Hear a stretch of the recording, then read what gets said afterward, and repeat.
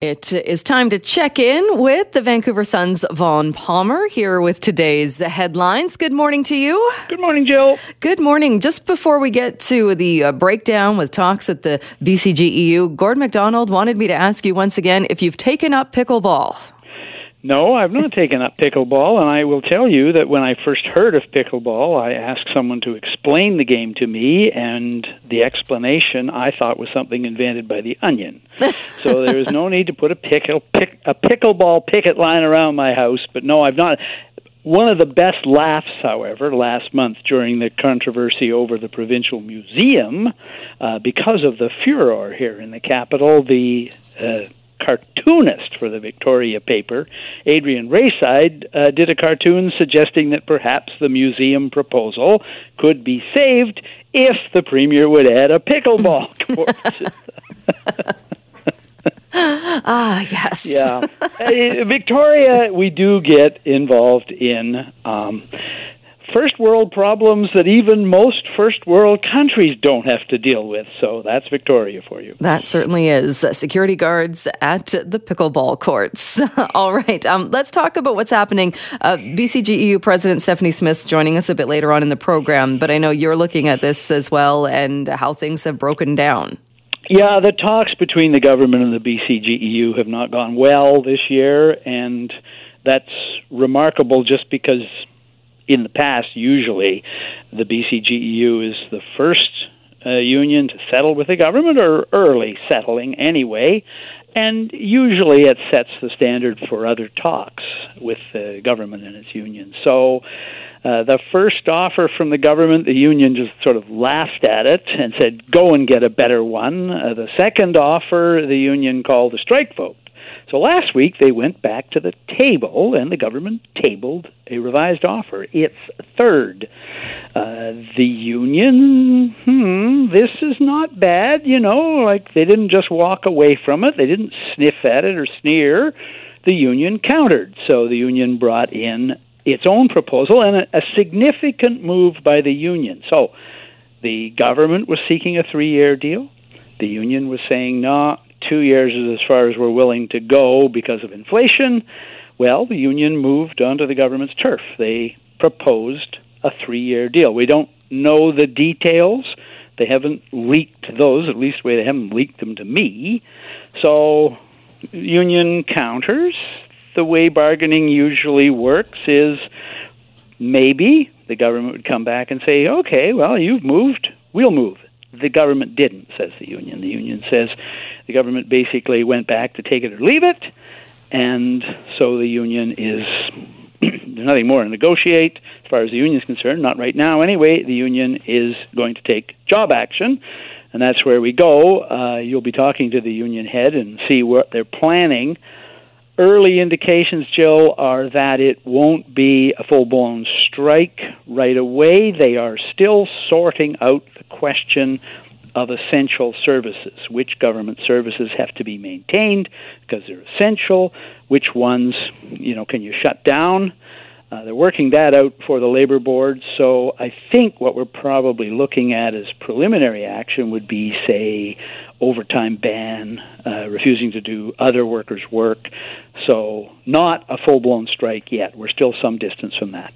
Right. And you mentioned too, one of the arguments from the union has been, look, you've got a lot of money sitting that hasn't been allocated.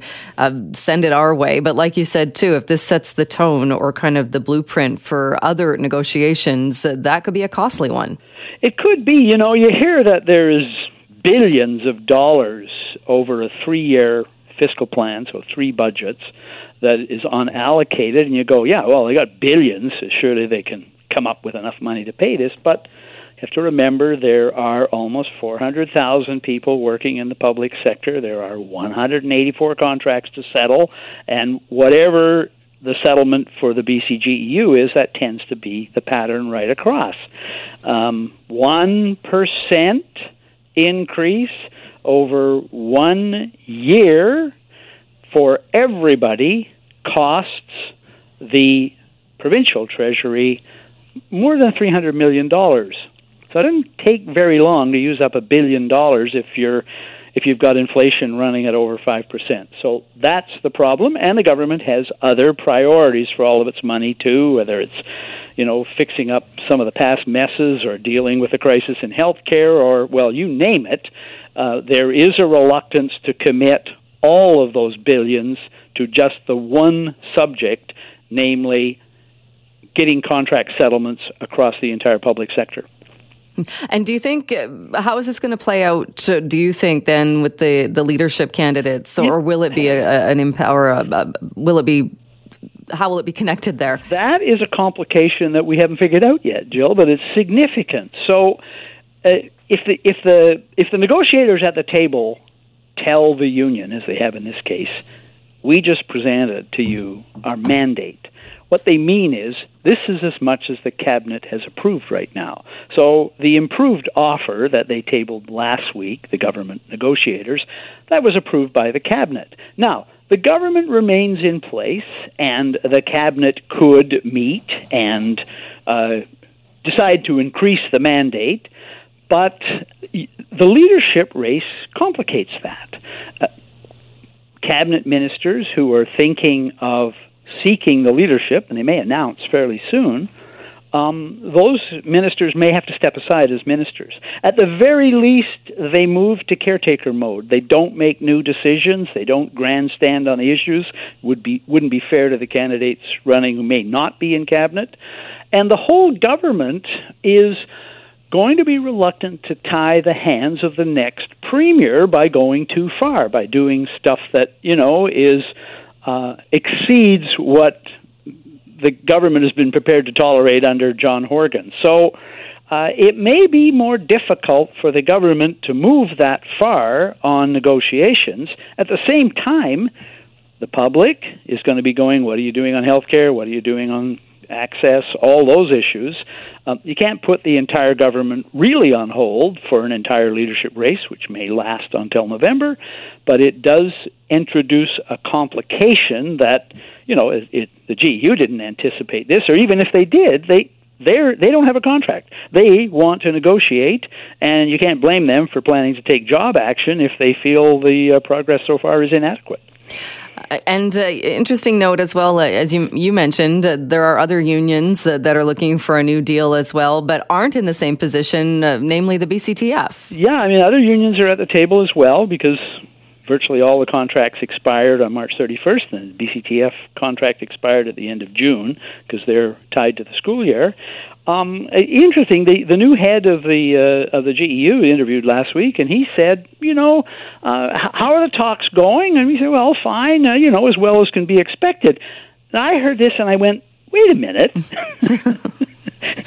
The talks with the BCGEU have broken down, and the BCTF is still at the table. Like, did these two unions switch sides? And historically, the toughest union to get to come to terms is always the teachers' union. They are usually the holdout. Now, you don't want to make too much of this. It may simply be that the unions collectively, because they are advertising collectively. They are talking to the public directly and saying public servants need to keep up with inflation. It may be that they've just decided to let the GEU go first and see what they get and then follow in their wake. But I do find it interesting that, the union that's getting ready to go on strike, take job action, is the one that in the past has not been the most militant in the public sector. And the BCTF, which usually is the most militant union, is still at the table and saying, well, talks are going about as well as you can expect them, whatever that is. Yeah, it is interesting. And also gauging public support. Everybody's dealing with food prices, inflation and such, and seeing how much the public is on side. Yeah, we've seen a lot of polling this year, but I haven't seen too much that really got at this one, which is, how much public sympathy is there for public servants. I think, first of all, people appreciate that public servants kept at it and delivered the services and looked after us all during the pandemic. That's true. But I think there's also probably a lot of people out there who don't feel like they have inflation protection, and maybe they aren't as sympathetic to some of the high-end expectations of public servants. Public servants got to work all the way through the pandemic. They didn't get laid off.